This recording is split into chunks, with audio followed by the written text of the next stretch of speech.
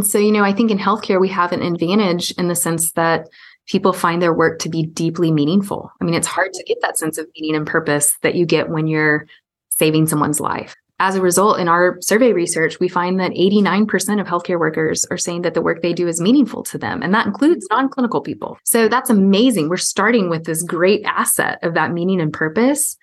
But I think where people are getting less patient is all of the friction that gets in the way of that connection, right? So I want to come to work and do that meaningful, purposeful thing. All of the extra stuff that doesn't add value to that objective, I'm not as willing to tolerate as maybe I was before. Because I think in general, people are zooming out and saying, wow, life is short. What am I going to spend my time doing? And it's not all of these inefficient, non-value added processes. Yeah. And it's not just employees. It's at the leadership levels too. Executives are rethinking and questioning. Yeah. So it's a universal issue. Welcome to CEO on the Go, the show about personal and professional growth for busy leaders like you. I'm Gail Lance, and I'm here to help you think differently, solve big problems, and inspire change. It's tough to do on your own, and even with a team, but it is possible. So let's get started.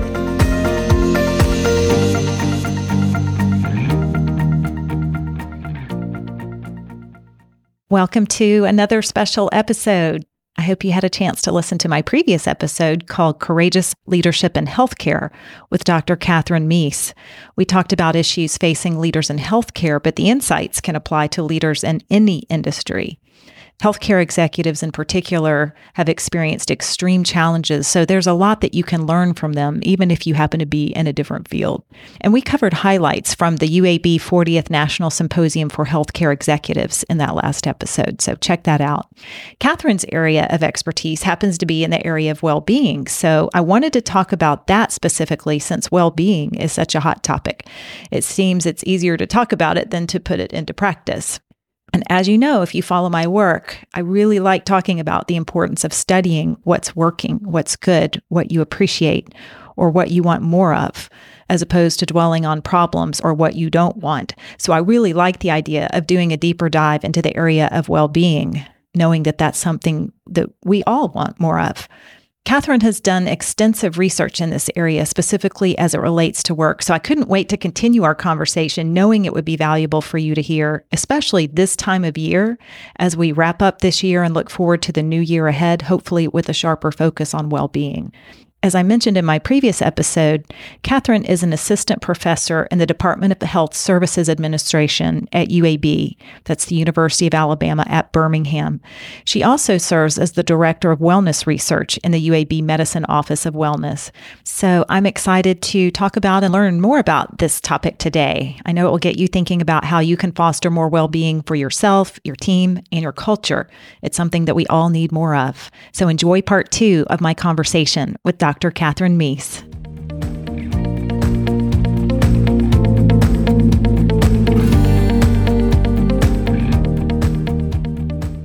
Catherine, welcome back to CEO on the Go.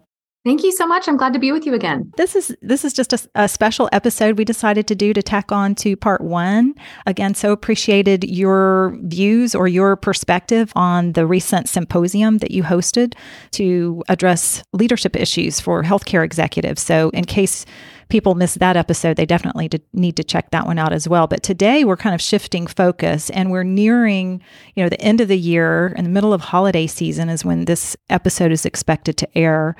And a theme that we touched on in the previous episode was well-being and kind of self-care, and especially people in healthcare struggle with that so much themselves. But you are an expert in that. That's the area of your research. So wanted to learn more about what you have found and why you even got into this field in the first place. So maybe we should start there.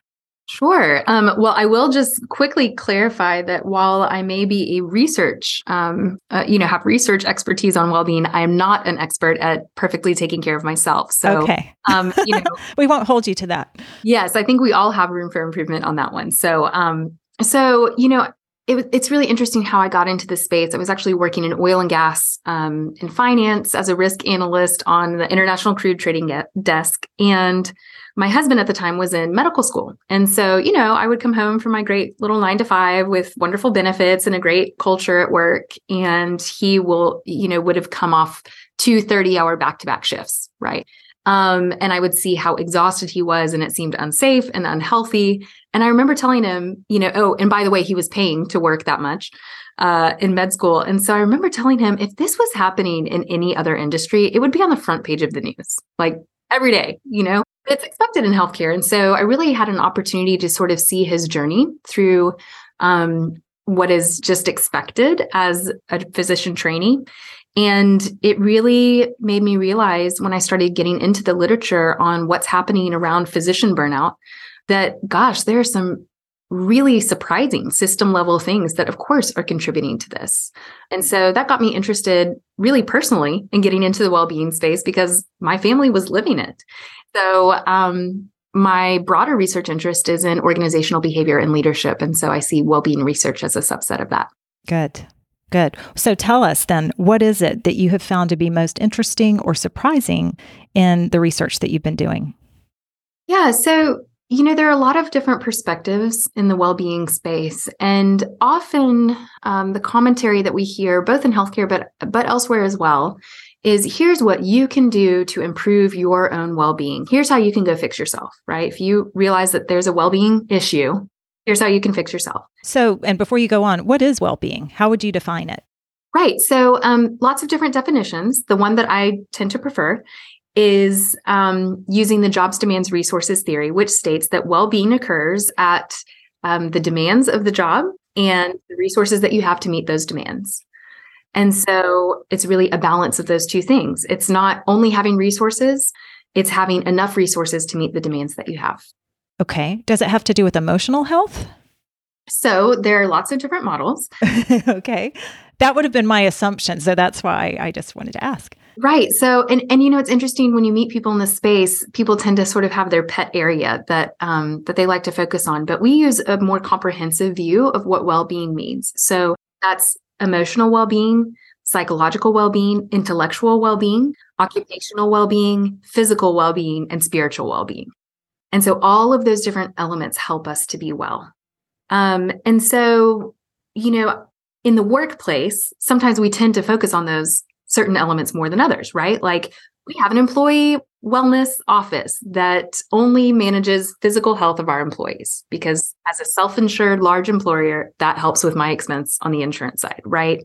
Or we have this group over here that only focuses on, emotional well-being. We're whole humans. And so all of those elements interact together to help us with a sense of well-being. And so if we're not addressing our multifaceted nature of humans, we're sort of missing something, right? Okay. So it is a more comprehensive It's much view. more comprehensive. Okay, good. All right. Just wanted to make sure I was tracking with you on that. So back to research, anything surprising or interesting or that you uncovered that made, kind of made your eyebrows go up and go, I don't. Yeah. So, I started doing some research on healthcare workers in June of 2020. So right when the pandemic was hitting, and I wanted to understand what experiences are these people having and are they okay, right? Hearing all of these stories that were happening from the front lines of healthcare. And so in my first study, we controlled for all kinds of different factors to try to understand what is driving an overall distress score. Okay, what we call the well-being index score is the score that we use, and it's a measure of distress. And so we, captured things like lack of access to PPE, exposure to COVID patients. We looked at things like death of a loved one, whether or not you had childcare support, race, age, gender, et cetera. So we looked at all of these different factors. And we also captured things like heavy workload, long hours, et cetera. And what was so shocking to me is I really expected that it was going to be the clinical work, right? Like the exposure to COVID patients and wondering if you have PPE and you're going to die. And all of the things at home that were so stressful for so many of us, right? My kid's school closed, or, I'm having financial strain, or my elderly parents are sick. So we captured a lot of that. And what was so shocking is in our analysis, those things were not statistically significant. It was the work. The things that were actually moving the needle on distress it was the work, which would really, I did not expect. And the other finding that was really quite surprising for us is so much of the conversation in the healthcare space around well-being, and I think in other industries too, is about building your own personal resilience. And so we actually measured for individual resilience. And what we found was that in 2020, while it was statistically significant, okay, so it's an important part of the equation, it explained less of the change in distress scores than reporting heavy workload or long hours. Meaning, it's not you, it's the work. Yeah. Wow. You and I haven't even talked about this, but there's a stress test, so to speak, that we offer through my business, Work Matters, that looks at what the ultimate cause of stress is in the workplace. It could be the boss-employee relationship or manager-employee relationship. It could be a number of different things. So it'd be interesting to share that with you at some point, because there seems to be some overlap there. Yeah. Well, and in subsequent studies, some other alarming, surprising things came out of the research. One is that individual resilience score actually became not statistically significant. So it was most helpful in the first phase of the pandemic, but not as things went on. And we started to see more of these work culture, work environment type factors. So lack of autonomy, lack of resources, lack of trust was a huge one. And then perceived organizational support. Do I feel like the organization supports me, values my extra efforts and contributions, and values my well-being? And that was our number one predictor of distress in 2022. Wow. So for leaders that are listening, they're wondering, okay, there's so many areas that they need to try to help their employees with and themselves. But when they're really trying to help support their teams or other people that they work with, what do you suggest as a starting point, since this is such a multifaceted issue? Right. So a couple things. One of the big things that we're learning and has been somewhat consistent over the last 3 years of the data that we've collected is that what people say is the thing that's stressing me, or what people say is the reason why I'm going to leave, is not actually statistically what's predicting changes in the measures that we're interested in. So let me give you an example. We had 1,200 pages of comments in my last survey of people telling us why they want to leave or why they're frustrated. And so money keeps coming up. I need to get paid more. I don't make enough money. I want to raise, right? So as a leader, it's easy for me to hear that and to say, oh, okay, the solution is let's see if we can get some raises going on. Let's see if we can, promote some people. And that's so typically what we do, right? When we actually look statistically at what was predicting someone's turnover intention, money didn't even make the list. A perception of inadequate pay didn't even make it onto the list of factors of the top 10 things that were predicting it. Mostly the culture, and it was trust, and it was support from colleagues. Trust, support from colleagues, autonomy, and a sense of belonging. And so the takeaway from that is when people say it's the money, what they might actually be saying is, you don't pay me enough to put up with all this other junk at work, right? Not that I need more money, it's that you don't pay me enough to put up with all this, right? And so that informs a different intervention when we can understand that nuance. That it's not about making sure that my people get a few more dollars per hour because they're probably going to leave in 6 months anyways. It's about making sure that those broken elements of my culture and my work environment, and maybe some of those toxic leader behaviors, are addressed and there's accountability, and that my people feel supported at work. Yeah. So how would leaders know what those are? How would those be uncovered ideally? So a couple options at our disposal. One, there have been some very large studies recently, which have looked at what predicts turnover intention across 34 million employees or participants. And those things tend to be toxic corporate culture is the number one.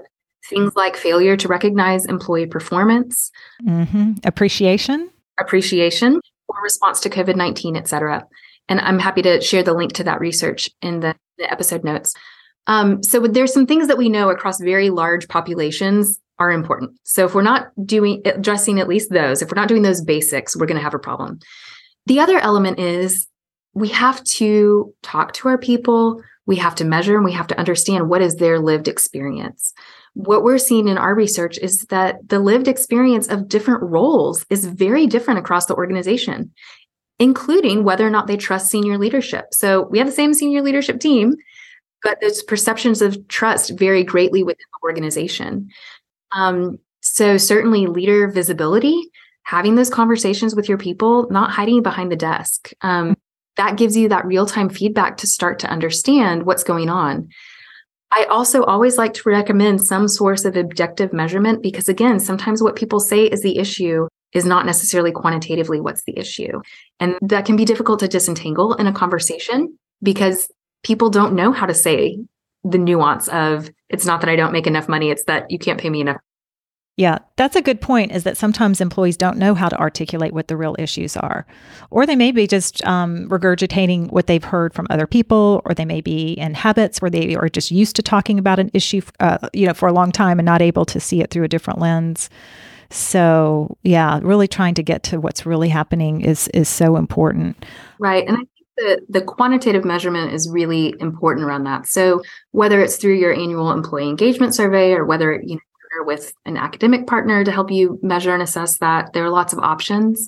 But just the conversation, I think, is not enough because people don't always know how to describe what's driving certain behaviors. Yeah, interesting. And sometimes the surveys alone are not enough because they don't get at what employees might really want to say. So I guess it works in both ways. It does work in both ways. Yeah. And it should. I mean, from a research perspective, if you're a manager, how do you solve a problem? You look at data, you talk to people, right? So as a researcher, I want to look at data and I want to talk to people.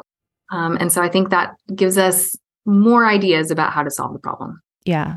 You and I had a conversation before today talking about designing or redesigning work and why that's so important to consider now. So can you share a little bit about what leaders should be thinking about? Because that sounds like a monumental task, to say we've got to redesign work, but there's a real need for that, I think, but you could speak to that.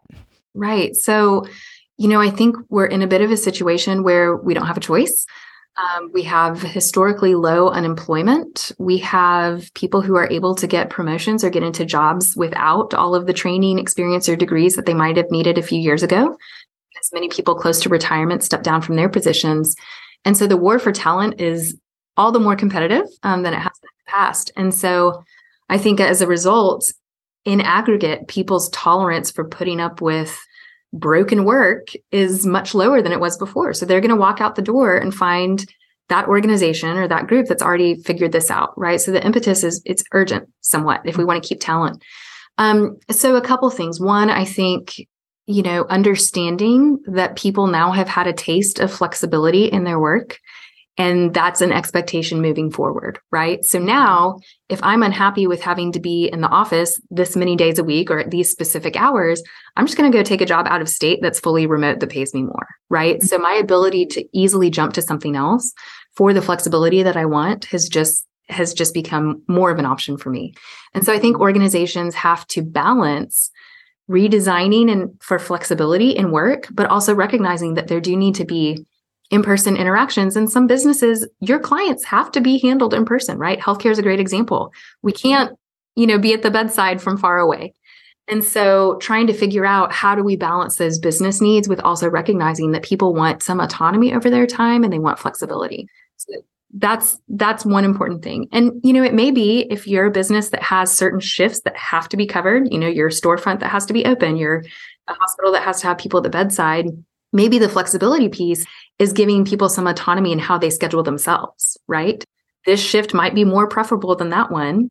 The work gets covered and done, but people have some choice in the matter. And so I think people are wanting autonomy, they're wanting flexibility, and they're less willing to put up with the poor, negative, toxic cultures. They're less willing to put up with inefficiency that doesn't seem to have a purpose, right? Yeah. So it's almost like leaders don't have a choice. They're going to have to look at this issue. And I just wanted to add to that the importance of really redesigning for the future. Really look like there were conversations about trends in telehealth and the healthcare trends better than I do, but really looking through a future lens and trying to make sure that you're doing what you need to do to position for the future and not just try to take care of the immediate needs and scramble to redesign for what's happening now. Absolutely. And so, I think in healthcare, we have an advantage in the sense that people find their work to be deeply meaningful. I mean, it's hard to get that sense of meaning and purpose that you get when you're saving someone's life. As a result, in our survey research, we find that 89% of healthcare workers are saying that the work they do is meaningful to them. And that includes non-clinical people. So that's amazing. We're starting with this great asset of that meaning and purpose. But I think where people are getting less patient is all of the friction that gets away in that in the way of that connection, right? So I want to come to work and do that meaningful, purposeful thing. All of the extra stuff that doesn't add value to that objective, I'm not as willing to tolerate as maybe I was before. Because I think in general, people are zooming out and saying, wow, life is short. What am I going to spend my time doing? And it's not all of these inefficient, non-value added processes. Yeah. And it's not just employees. It's at the leadership levels too. Executives are rethinking and questioning. Yeah. So it's a universal issue. So as we wrap up, because we are really close to the holidays and the new year, what tips do you have? Like dealing with stress and the work, whatever work issues typically occur this time of year, there are performance reviews for a lot of organizations and trying to wrap up loose ends. I know healthcare may be different because the needs are constant. But what tips do you have, especially for this time of year, as you're trying to kind of bring a close to the year and start on a fresh start for the new year? Absolutely. So I'll share a few things. And some of these, I'm imagining an eye roll because some of us have probably heard these things a million times over, but they are evidence-based. Yeah, it's research-based. Yeah, it's research-based. So I have to say it, there's no better answer. But, if you're not getting enough sleep is absolutely critical. If you feel like a drunk person after not getting sleep, it's because essentially your body is a drunk person after not getting sleep, right? So I think as a leader, not only prioritizing my own sleep, but also making sure that I have a culture where I'm not glorifying lack of sleep, right? Where when people say, oh, I stayed up all night and pulled an all-nighter to do this last minute task, I'm not going to glorify that. I'm not highlighting that. And I'm not creating that expectation. Also, as a leader, I'm not sending emails in the middle of the night because I'm showing my team that sleep's not important. And so really role modeling that and prioritizing for yourself. Of course, exercise we all know is important, but in terms of a stress reliever, it's tremendously important. So interestingly, zebras actually don't develop ulcers because they run when they're scared, right? They're getting exercise when they're scared. And so even if you hate exercise, anything, row for 5 minutes, go for a walk outside, anything you can do to get your body moving is hugely helpful. Two other things I'll say. One is called 4-7-8 breathing. And so this is something that people might be familiar with, but it's something that you can do on the Zoom in the boardroom without other people really noticing when you're feeling stressed in the moment. Or, if it's holidays when, mother-in-law walks in and starts pointing out all the scuffs on your wall. So it's you breathe in for 4 seconds. Through your nose, through your mouth? Through your nose. You hold for 7, and then you breathe out for 8. And what's happening in your body is it's actually telling your amygdala, your fear center, calm down, there's no threat, you're okay. And that changes your body's physiological response to stress. And so that's something that you can do without being detected, without being uncovered by the people around you. And then the last thing I'll say is that so many of us probably listening to this, whether it happened in the last 2 years or before, have experienced a trauma. So whether that was a COVID-related trauma where you lost someone who was too young to die, or you saw something that was very disturbing to you, or whether it's a previous trauma, all of our other efforts in well-being are going to fall short until we address the trauma. And so I always encourage people, if that's a part of your story, first of all, you're in good company. And second of all, you have to do the work to address the trauma, because trying to make incremental improvements on top of that is never going to get you to the place that you want to be. And so there are a lot of ways to do that, but starting with a counselor is a good first step. Yeah, that's an area of interest to me too. I've enjoyed learning more about that as an amateur. So I appreciate your bringing us home with some of those great tips to think about, especially this time of year. And again, for spending even more time with me to share your brilliance in this area. And I look forward to hearing what you continue to uncover in your research. Is there any best way for people to reach you to learn more about the work that you're doing in this area? Yeah, certainly. So of course, you're welcome to connect with me on LinkedIn. I try to post like a really easy to digest summary of my research there for people who may not want to read long, boring articles. And then certainly happy to connect with you on my faculty website at uab.edu. Fantastic. Well, thanks again, Catherine, for joining me again and sharing your insights. And I wish you a happy holiday season. Thank you so much. You too. Thanks. And for everyone else listening in, I hope you focus on your well-being a lot more than you have this year, especially as you wrap up this year and head into the new year, and continue to do the work that matters to you. Thanks for tuning in. And as always, be sure to share this episode with someone else who might benefit, or leave a review. You can join my email list by going to workmatters.com so you don't miss an episode. And there you can learn more about ways we serve mission-driven leaders like you. If there's a challenge you want to discuss, I'd love to hear from you. In the meantime, keep growing as a leader, inspiring change, and doing the work that matters to you.